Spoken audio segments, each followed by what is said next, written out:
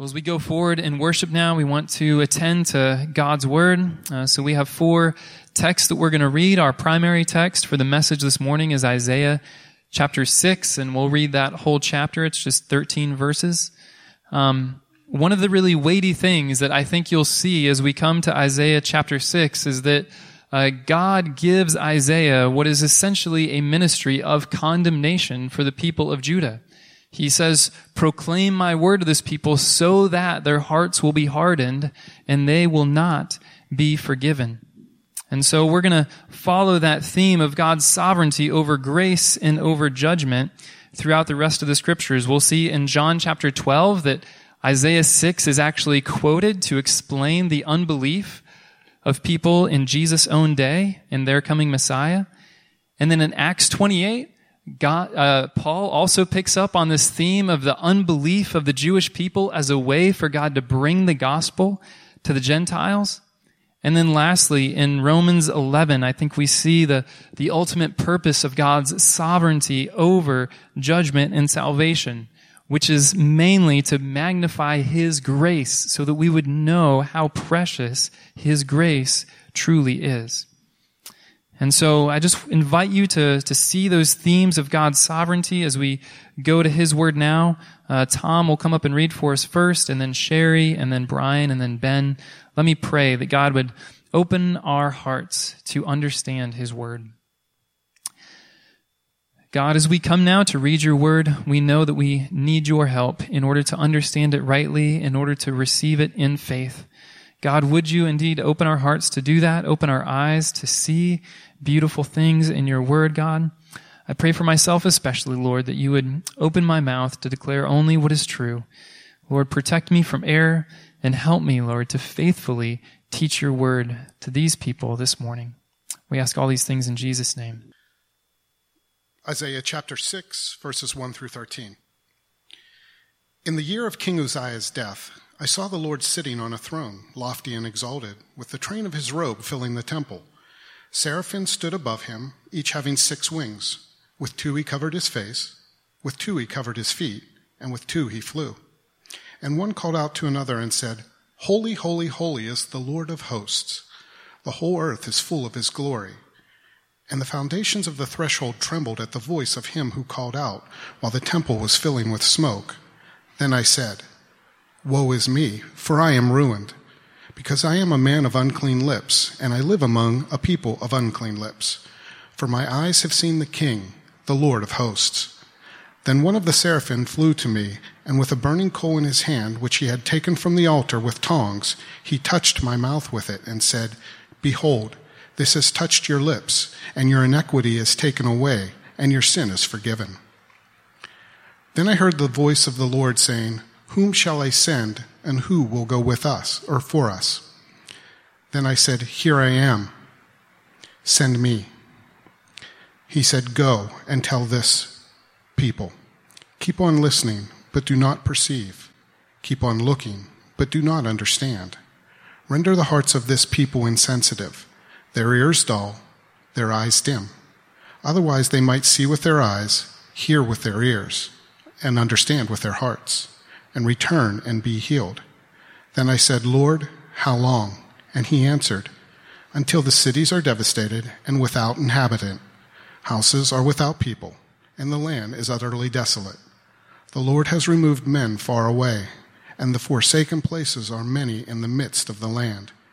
Yet there will be a 10th portion in it, and it will be again subject to burning, like the terebinth or an oak, whose stump remains when it is felled.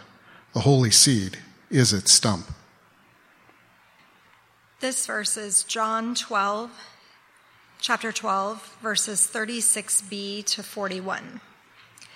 These things Jesus spoke, and he went away and hid himself from them. But though he had performed so many signs before them, yet they were not believing in him. This was to fulfill the word of Isaiah the prophet, which he spoke. Lord, who has believed our report, and to whom has the arm of the Lord been revealed?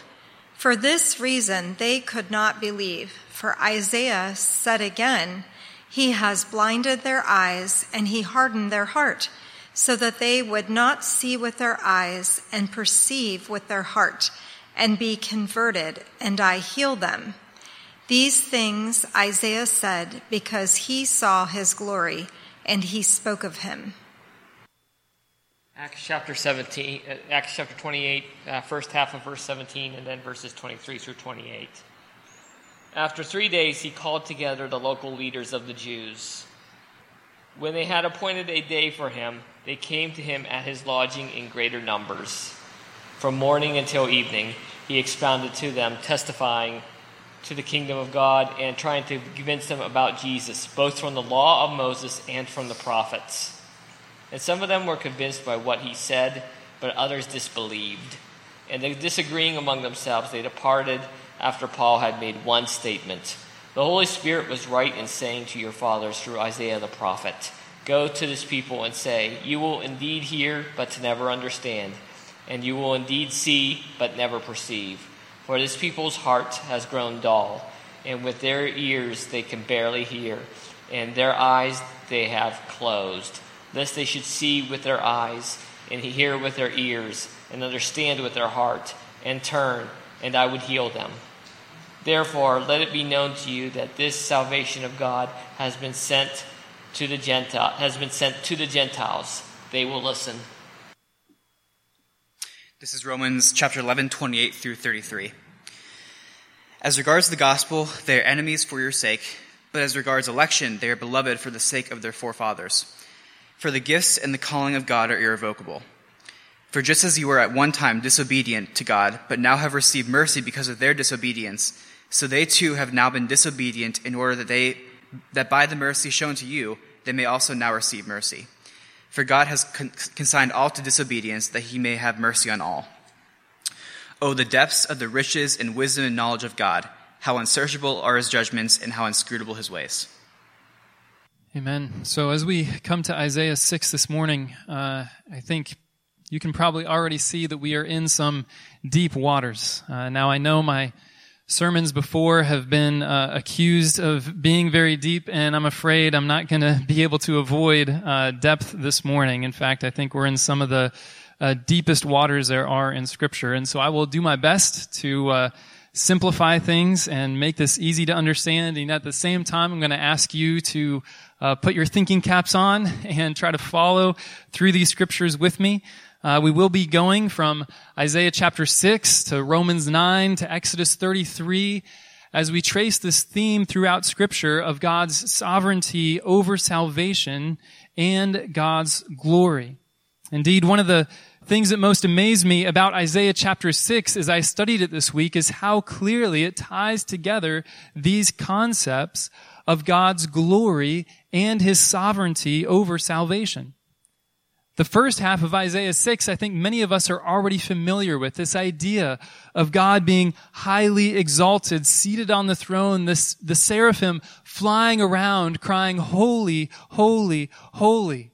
And we've all seen this as a beautiful picture of the glory of God. And indeed it is. It's one of the best passages in all of Scripture, I believe, to get at this majestic and glorious character of God.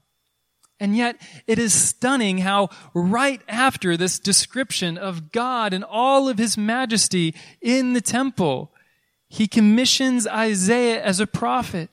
And he commissions him with these words, go and say to this people, keep on hearing, but do not understand. Keep on seeing, but do not perceive. Make the heart of this people dull and their eyes heavy, and blind their eyes, lest they see with their eyes and hear with their ears and understand with their hearts and turn and be healed. God has this message of condemnation to go forward through the prophet Isaiah, right alongside this message of God's glory. And so the question I want to ask this morning is simply, how do these two ideas go together? This idea of the glory of God being high and lifted up, seated over all. And yet at the same time, this God who would say to his own people of Judah in the days of Isaiah that I will not heal you. I am going to make your hearts dull and your eyes heavy. And I think that the conclusion that we will come to at the end of this message, as we look at Isaiah, and again as we go to Romans 9 and Exodus 33, and we see again and again how God's glory, how God's name is tied right together with his sovereignty over salvation. I think we will see the truth in the end that God's sovereignty is central to his glory. This isn't just a tangential line of thought in the Bible. This isn't a minor theme that only shows up here in Isaiah 6. This is something that is repeated over and over again, even as we just read in John and in Acts. That this is a subject that God himself is not shy about proclaiming to his people. And because God himself is not shy to proclaim this truth, I do not want to be shy about proclaiming this truth either this morning. As I said, this is one of the truths in Scripture that I think goes very deep and is almost central to the very character and being of God. You've all probably seen pictures of a cross-section of earth before, where you have the core in the very middle of the earth, and you have the mantle around the core, and then you have the crust on the very top. Well, this subject that we are delving into this morning, this idea of God's sovereignty over salvation, is close to the core of who God is and close to the core of the Bible. There are other truths that we often talk about that are more like the mantle, things like the omnipotence of God and the omniscience of God. Those are still things that we can't really see with our own eyes, so we have to read about them in the Word and we have to believe them on faith, but they're a little closer to something we can understand. And then, of course, there's the things on the very crust, things that we ourselves can experience, like the love of God and the grace of God and the faithfulness of God to us. But this idea of the sovereignty of God is something very core to who God is. And it is something that we must understand if we are to understand this God whom we worship. And so I want to begin by just going into Isaiah 6 here, and again, seeing how this idea of God's sovereignty is portrayed in Isaiah chapter 6. And then from there, we're going to go to Romans 9 and Exodus chapter 33 to see how this very same theme is developed in the very same way that we see it in Isaiah chapter 6, namely, that God's sovereignty is central to his glory. And so let's begin in Isaiah chapter 6. I'll read verses 1 to 5, and then I'll have a few comments as we keep on going through. In the year that King Uzziah died, I saw the Lord sitting upon a throne, high and lifted up, and the train of his robe filled the temple.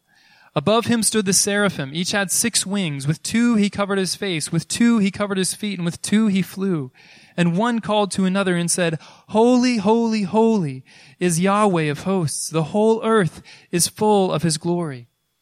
And the foundations of the thresholds shook as the voice of him who called, and the house was filled with smoke. And I said, Woe is me, for I am lost, for I am a man of unclean lips, and I dwell in the midst of a people of unclean lips, for my eyes have seen the King, the Lord of hosts.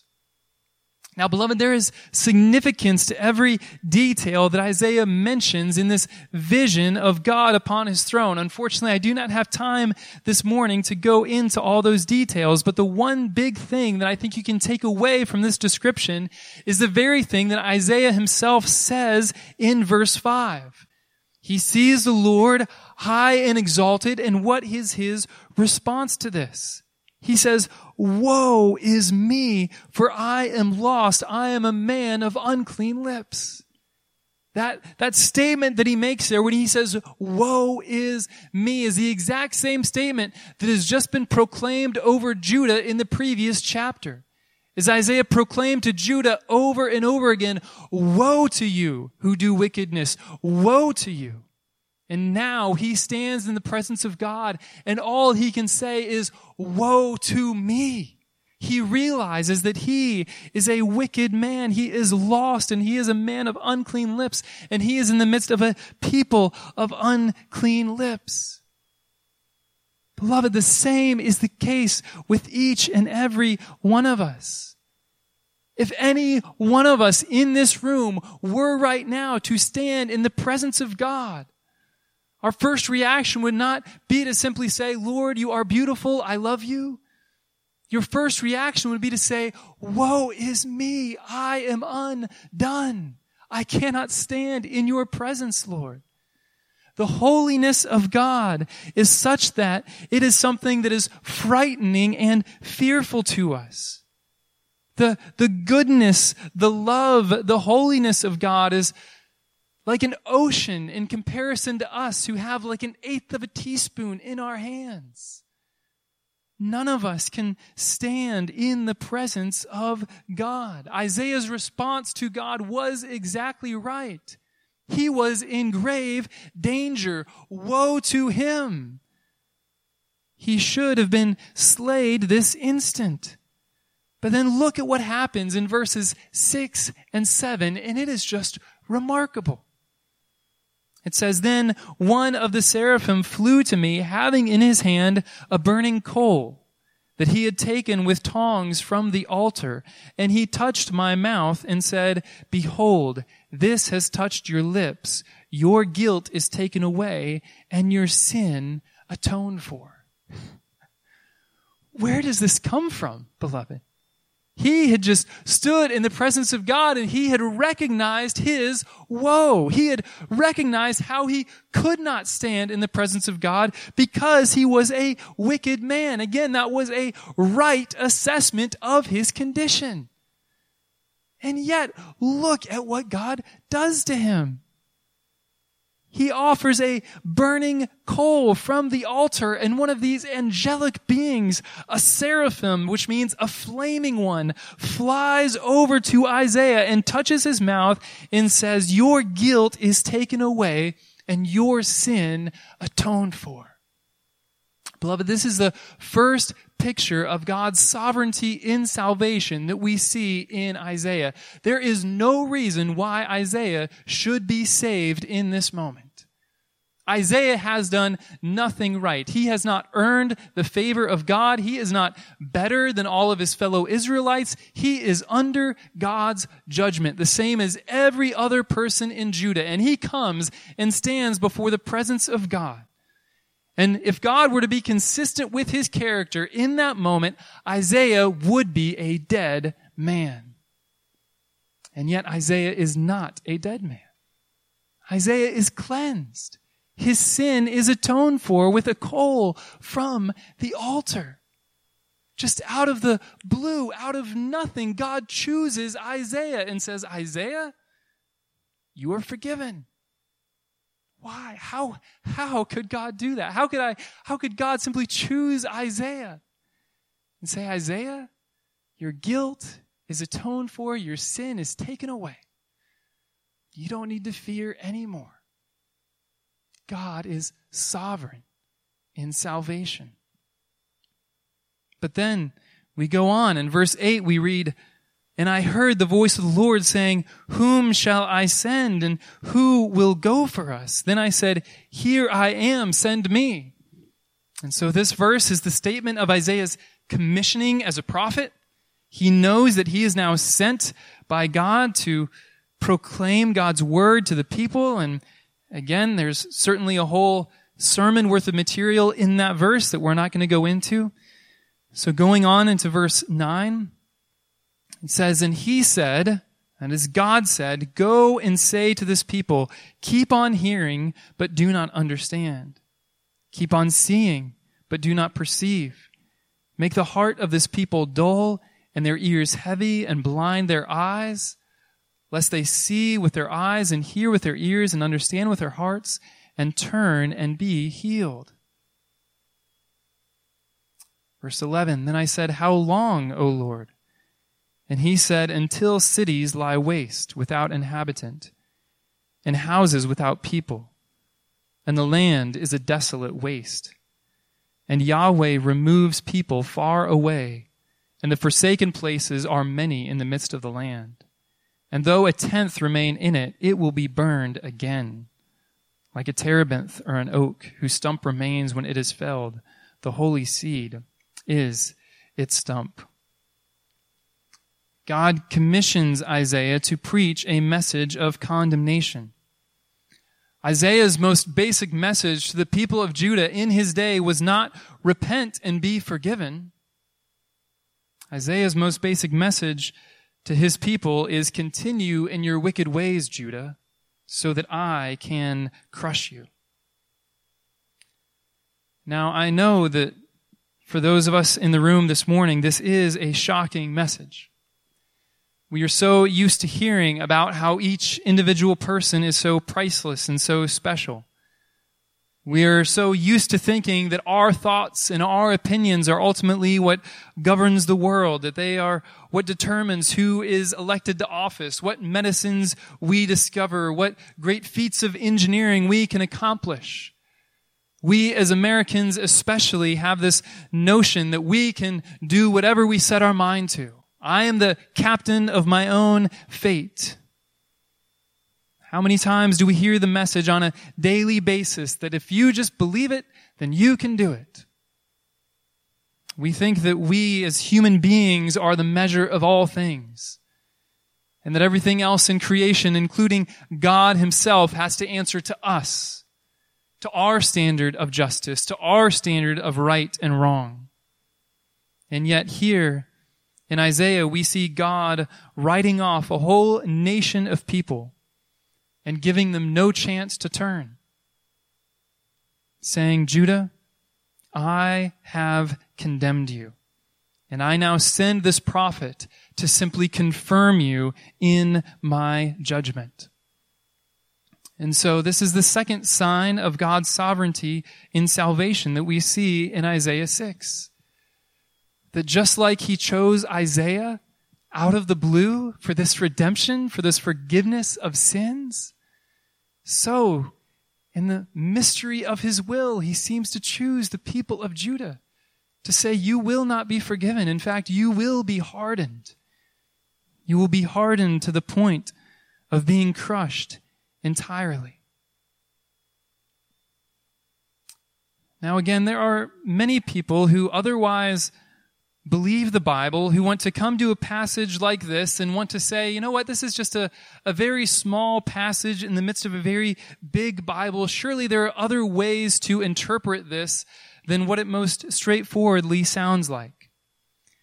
Now, in general, I am very much in favor of using the interpretive method of saying if there's just one small verse in the Bible that seems to attest to one thing, while there's a whole lot in the Bible that seems to attest to something else, then we should try to find a way to make the very small section of the Bible conform to the much larger testimony of the Bible.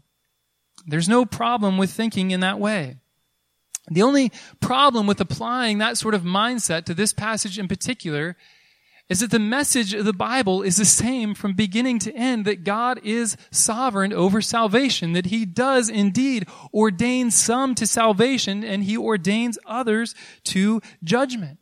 Again, it is not just the prophet Isaiah who says this, as we will see in just a moment. It is also Paul, it is also Moses, it is also John. Indeed, we already read John 12 verses 36 to 41, where Jesus himself picks up on these verses. And again, I just want you to find these notes of sovereignty in the words that John himself writes. So John 12, starting in verse 36b, says, when Jesus had said these things, he departed and hid himself from them. Though he had done so many great signs before them, they still did not believe in him. Now notice the words that begin verse 38. They still did not believe in him, so that the word spoken by the prophet Isaiah might be fulfilled. Why did they not believe? Just because they were wicked and hard-hearted, because they had made their own choice to not believe in Jesus, to not follow God? No, verse 38 clearly says that they did not believe so that the word spoken by the prophet Isaiah might be fulfilled. This is from Isaiah 53. Lord, who has believed what he heard from us, and to whom has the arm of the Lord been revealed? And then verse 39, John puts an exclamation mark on it. Therefore, they could not believe. And Trust me, I went back to the Greek. That is a good interpretation of what the Greek says. They could not believe. Why? For again, Isaiah said, He, that is God, has blinded their eyes and hardened their heart, lest they see with their eyes and understand with their heart and turn, and I would heal them. And then lastly, in verse 41, it says that Isaiah said these things because he saw His glory and spoke of Him. Now, this is more of a side point, but it's just an amazing thing to see. In verse 41, when it says that Isaiah saw His glory, and again, he just quoted from Isaiah 6, so clearly John is thinking of Isaiah seeing the glory of God in Isaiah 6. Who is it? Whose glory is it that Isaiah saw? Well, the most recent referent from verse 41 would be verse 36, which refers to Jesus. So whose glory did Isaiah see? In Isaiah chapter 6, he saw Jesus Christ. He saw the pre-incarnate Christ sitting upon a throne. That is whose glory Isaiah saw. And again, just keep in mind that John is not the only one that links this idea of God's sovereignty and judgment and the glory of God. Now, before we go on and look at some of these other passages, I do just want to take a moment to define this word sovereignty. I know it may not be a common sense word any longer. If you've been a Christian for some time, you might be familiar with talk about God's sovereignty. Now, in my experience, usually when we're talking about God's sovereignty among Christians, we're just referring to God's control over all things. And while I don't have a problem with referring to sovereignty in this way, I'm going to be using the word sovereignty more according to a dictionary definition in this message. Now, in the dictionary, sovereign means that a person or nation is able to act according to its own internal decision-making and not simply according to some higher power. I think that's the more precise definition of God's sovereignty. So, for example, we call the United States a sovereign nation. And we call the United States a sovereign nation because when the United States Congress or president makes a decision, they don't have to consult some other country and say, am I allowed to make this decision? Is this okay with you? No, we're a sovereign nation. We're allowed to make our own choices to govern our own destiny. It's that case for every real nation on earth. The state of Pennsylvania, in contrast, is not a sovereign state. Okay, the state of Pennsylvania must answer to the U.S. government for any decisions that it makes. And if it makes a decision that's contrary to the U.S. Constitution, well, that law is going to be struck down, and Pennsylvania is going to have to do according to what the United States does, because it's not sovereign. The United States is sovereign. And so when I talk about the sovereignty of God, I mean that there is no one else whom God must consult. There is no force or power or person outside of God that can influence or change God's own decisions. God is His own decision maker, and no one else has authority over Him to tell Him what to do. Now, this attribute of God, again, is testified throughout Scripture. To give you just one example, Daniel 4, verse 35, it says, all the inhabitants of the earth are accounted as nothing, and He does according to His will among the host of heaven and among the inhabitants of the earth. So you hear that? He does according to His will.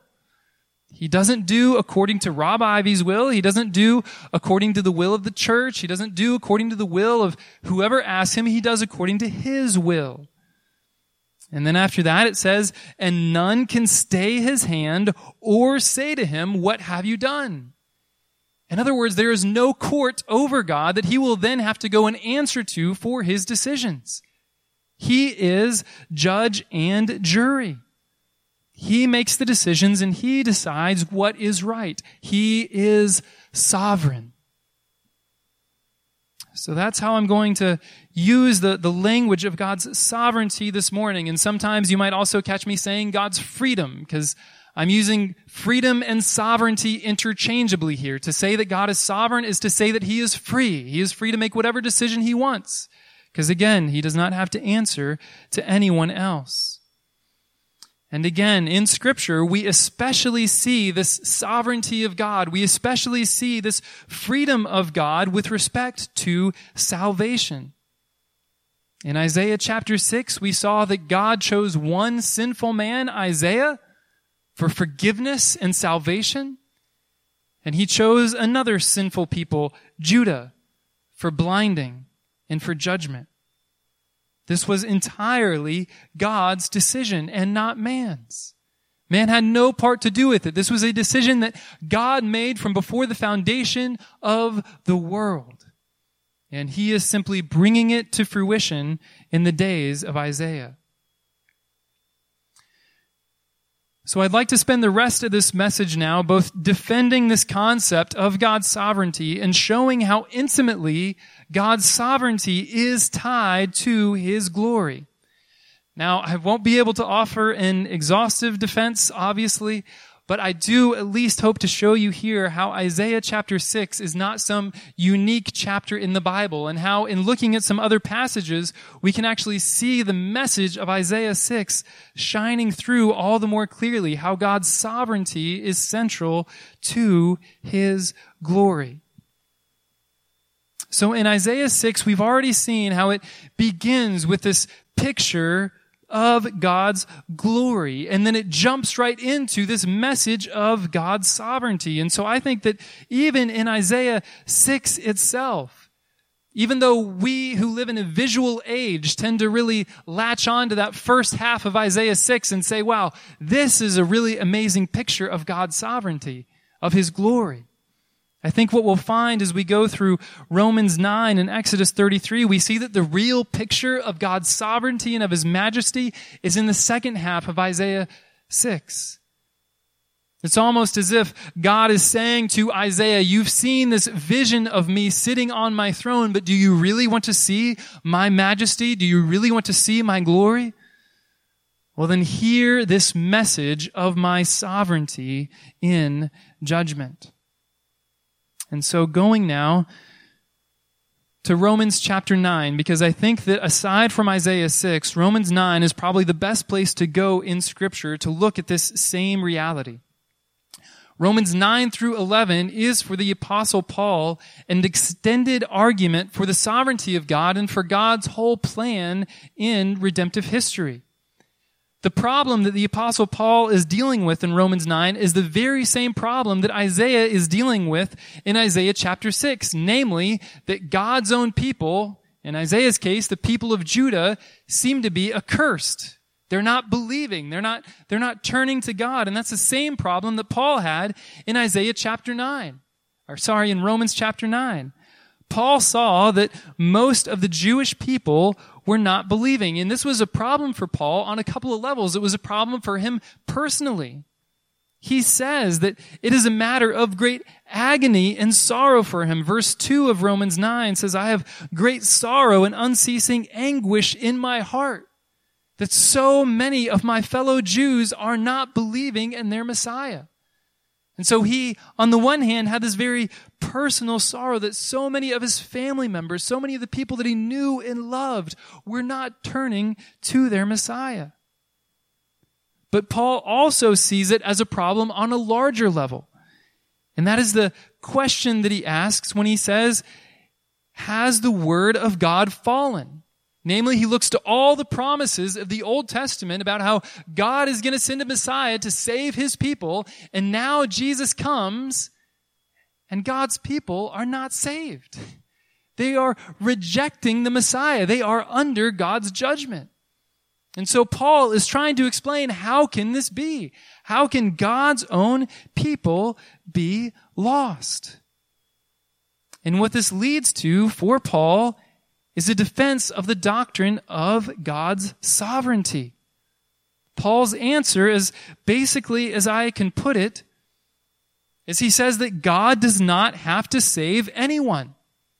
He doesn't have to save anyone. He is not in our debt. He is devoted to His glory more than He is devoted to any particular person. If God doesn't save His people, God has done no wrong. God doesn't have to save anyone. And so let me begin in Romans 9 at verse 13. I'm just going to read verses 13 to 18. Romans 9:13, as it is written, Jacob I loved, but Esau I hated. What shall we say then? Is there injustice on God's part? By no means. For he says to Moses, I will have mercy on whom I have mercy, and I will have compassion on whom I have compassion. So then it depends not on human will or exertion, but on God who has mercy. For the scripture says to Pharaoh, for this very purpose I have raised you up, that I might show my power in you, and that my name might be proclaimed in all the earth. So then he has mercy on whomever he wills, and he hardens whomever he wills. Again, I'm only going to be able to scratch the surface of this amazing text, but try to follow with me. The question of verse 14 makes a lot of sense, does it not? In verse 14, Paul asks, is there injustice on God's part? That's the same question that probably most of us are asking as we come to this notion of God's sovereignty. Sounds like God is very unjust, just sovereignly choosing who to save and who to let go. And so Paul is asking the question, is there injustice in God? And his answer that he gives in verse 14 is, by no means. And then the reason that he gives for there not being injustice in God is a quote that he gives from Exodus 33, verse 19. And again, as Paul quotes it in Romans 9:15, he says to Moses, I will have mercy on whom I have mercy, and I will have compassion on whom I have compassion. Now, to understand how this is an argument against injustice on God's part, we have to go to Exodus 33 to see how Exodus 33:19 is actually working in the text there. So let's go to Exodus 33 now. So I'm sorry for all this jumping around, but again, it's critical to understand Exodus 33, to understand Romans 9, to understand Isaiah 6 and God's sovereignty. So to give you the setting, in Exodus 33, God has just delivered Israel from slavery and has given them his law on Mount Sinai. Now, at the very moment that God was giving his law on Mount Sinai, Israel was down at the bottom of the mountain, committing idolatry and doing all other sorts of evil. Moses comes down the mountain and he is enraged to see that the people are committing this idolatry, and so he smashes the tablets of the Ten Commandments. And then he goes to speak to the Lord at the tabernacle. And when he goes to speak to the Lord, God tells Moses to step aside so that he can wipe out the people of Israel and start over with Moses. Moses thinks this is a very bad idea, and so he reasons with God, and he eventually persuades God not to wipe out Israel. And so God relents, and instead he only kills 3,000 of the most obstinate people of Israel by the sword of the sons of Levi. After these 3,000 are killed, Moses then goes back to the Lord and he pleads with God to forgive the people's sins. But God says he will not do it. He will not forgive this people. He tells Moses to get going with this people to the promised land, and God says, I'll send an angel with you, but I cannot go up with you myself, because if I came into your midst, I would consume you with fire. Moses realizes that this simply won't work. They cannot go and take the promised land merely with an angel of the Lord. Moses realizes that they need God's presence in their midst. Moses knows that if God doesn't go with them, then they are done. They might as well go ahead and die in the desert. And so Moses again goes to God to intercede for the people. He prays and he asks God, God, let your presence go with this people. And Moses also asked the Lord to let him see his glory. Moses realizes that In asking God for this mercy, in asking God to be in the presence of his people, he is essentially asking God to forgive a stiff-necked and idolatrous nation and to make it his chosen people, his treasured nation. Again, it flies in the face of what God has already said to Moses. In Exodus 33, verse 5, God said, "Say to the people of Israel, you are a stiff-necked people. If for a single moment I should go up among you, I would consume you." And yet here is Moses asking God's presence to be with his people and to lead them into the promised land. And this is why Moses was asking to see God's glory. Moses was wondering if God really had it in him to forgive a people of this kind. He was wondering who God really was deep down.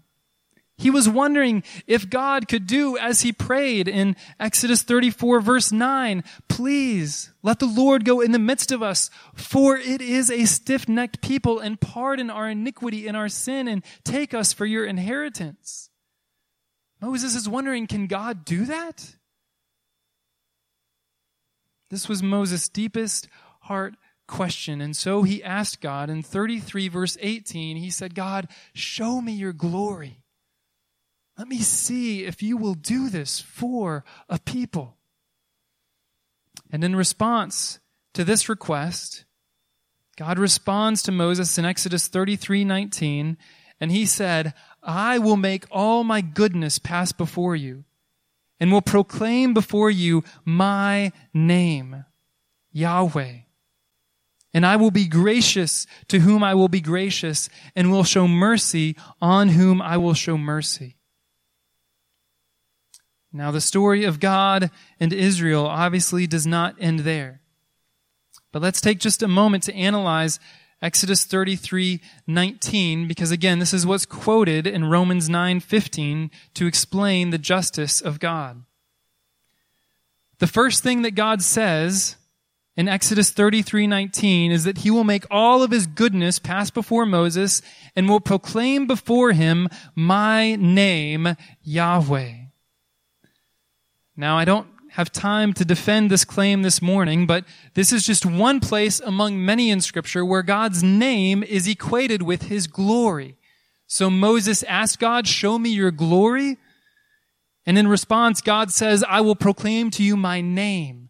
God's name is his glory. God's glory and his name go hand in hand. Now, when God says that he will proclaim his name Yahweh, we have to go back to Exodus chapter 3, where God first revealed his name to Moses. In Exodus 3, verses 13 to 15, Moses said to God, "If I come to the people of Israel and say to them, 'The God of your fathers has sent me to you,' and they ask me, 'What is his name?' what shall I say to them?" And God said to Moses, "I am who I am." And he said, "Say this to the people of Israel, Yahweh has sent me to you." God also said to Moses, "Say this to the people of Israel, Yahweh, the God of your fathers, the God of Abraham, the God of Isaac, the God of Jacob, has sent me to you. This is my name forever, and thus I am to be remembered throughout all generations." God's name, that unfortunately our English translations never write down, is Yahweh. Now, I also can't go into the Hebrew linguistics behind this name at the moment, but suffice it to say that the name means something like what we read in 3:14, "I am who I am." This is the meaning of God's name, the meaning of the name Yahweh. This is what Moses would have understood God to be saying. And so fast forward again to Exodus 33:19. God says, "I will make all my goodness pass before you, and I will proclaim my name, Yahweh, before you." And then notice what God says immediately after he says he will proclaim his name. He says, "I will be gracious to whom I will be gracious, and I will show mercy on whom I will show mercy." Notice how resonant that language is with the name of God. I am who I am. It follows the exact same pattern of I will be gracious to whom I will be gracious. I will show mercy on whom I will show mercy. I am who I am. In other words, God is saying in Exodus 33:19 that his very name means I am sovereign. I will show mercy on whom I will show mercy. I will be gracious to whom I will be gracious. This is who I am. It is my name. It is my character. When my glory passes before you, this is what you will hear and this is what you will see, that I am sovereign, that I will choose who to condemn and who to save, and no one on earth can stay my hand or say to me, what have you done? God is saying that essential to his name and his glory is this principle that no one and nothing will tell him who he will save, who he will rescue. He does it out of his own free desire, and he does it to whomever he wants, regardless of how deserving or undeserving they are. And so Moses now sees that God is indeed a God who can forgive his people and make them his treasured possession, regardless of their sins. He sees what the name of God means for his people, that he will receive them despite their sins, because he is sovereign. So back to Romans 9, where Paul quotes this in verse 15. Again, he says, what shall we say then? Is there injustice on God's part? By no means, for he says to Moses, I will have mercy on whom I have mercy, and I will have compassion on whom I have compassion. And so how is this a defense against injustice on God's part? It's a defense because Paul says that in God giving grace to whomever he will, and in God hardening whomever he will, God is remaining true to the most ultimate principle of justice and righteousness in the universe. The very name, the very character of God. For God to violate his name, for God to violate his own character would be to elevate humans to a place above God and above his ways. That, beloved, would be the ultimate act of injustice. And that is why Paul goes on to form this conclusion in Romans 9:16. So then it depends not on human will or exertion, but on God who has mercy. And he even gives the example of Pharaoh. For the scripture says to Pharaoh, for this very purpose I have raised you up, that I might show my power in you, and that my name might be proclaimed in all the earth. So then he has mercy on whomever he wills, and he hardens whomever he wills. For Paul, and I pray for us as well, the great end result of all of this reasoning is worship. Worship for God's power and majesty, but also worship above all for God's grace. As he concludes after a long chain of reasoning in Romans 11 verse 32, he says, for God has consigned all to disobedience. You hear that sovereign work of God? Not according to our will, not according to our choice, but according to God's choice. God has consigned all to disobedience. And why has he done this? That he may have mercy on all. Beloved, God's wrath His choosing some for condemnation is meant to elevate His mercy. It is meant to elevate His grace, so that none of us, when we come into the presence of God, can in the least bit say, I am here from my own doing, from my own efforts, from my own character. Our character, our efforts have nothing to do with the grace of God that we receive, beloved.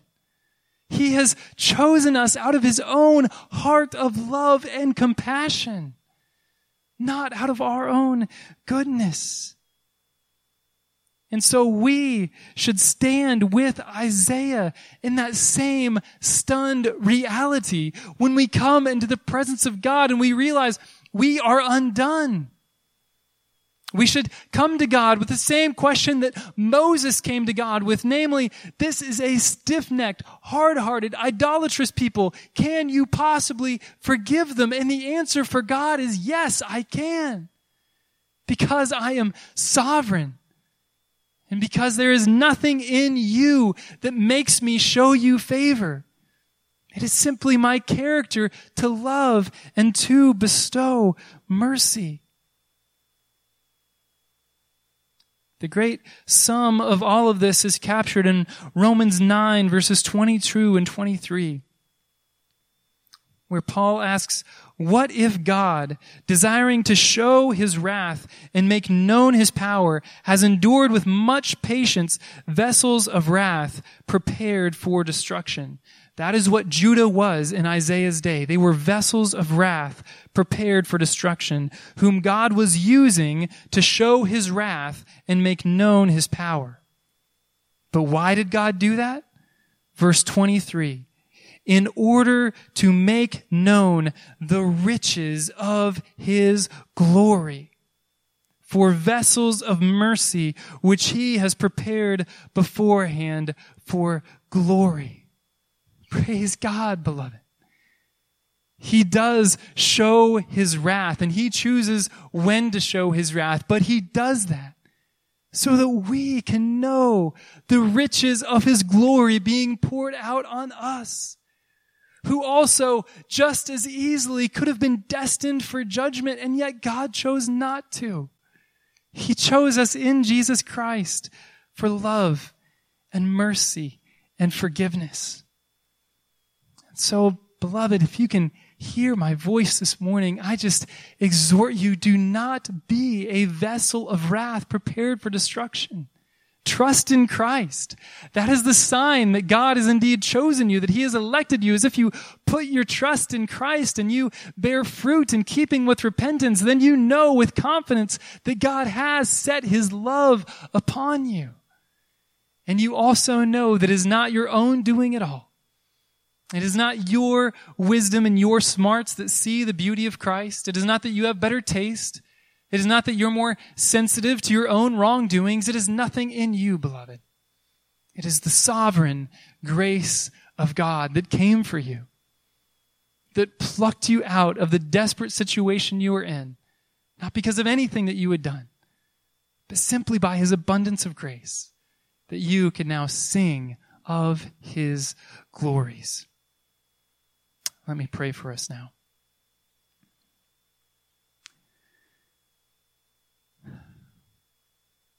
God, your ways are indeed higher than our ways. Your thoughts are higher than our thoughts, God. Lord, we know that all your ways are righteousness, all your ways are justice. And so, God, in the light of truths like the truth of your sovereignty, all we can do, Lord, is shut our mouths and say that you do according to your own will among the hosts of the heaven and among the creatures of the earth.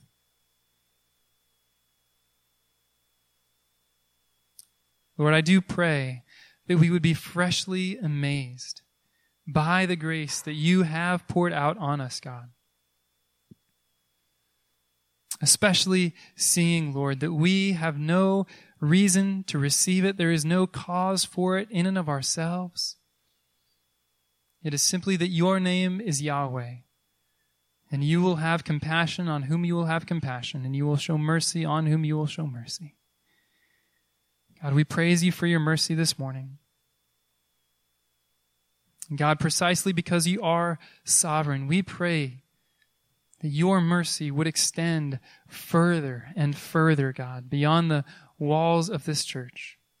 Lord, to our whole community here, to our whole city of Pittsburgh, indeed to our state and our nation, Lord, you even promise in your word that the gates of hell will not stand up against the spread of your church to every corner of the earth. And so, God, in your sovereign purpose, we also pray for that to happen soon. And we trust, because of your power and your love, that it will. I thank you, Lord, for your word that does teach us all truth. And again, I pray that you give us hearts to receive it and to treasure it dearly. I ask these things in Jesus' name. Amen.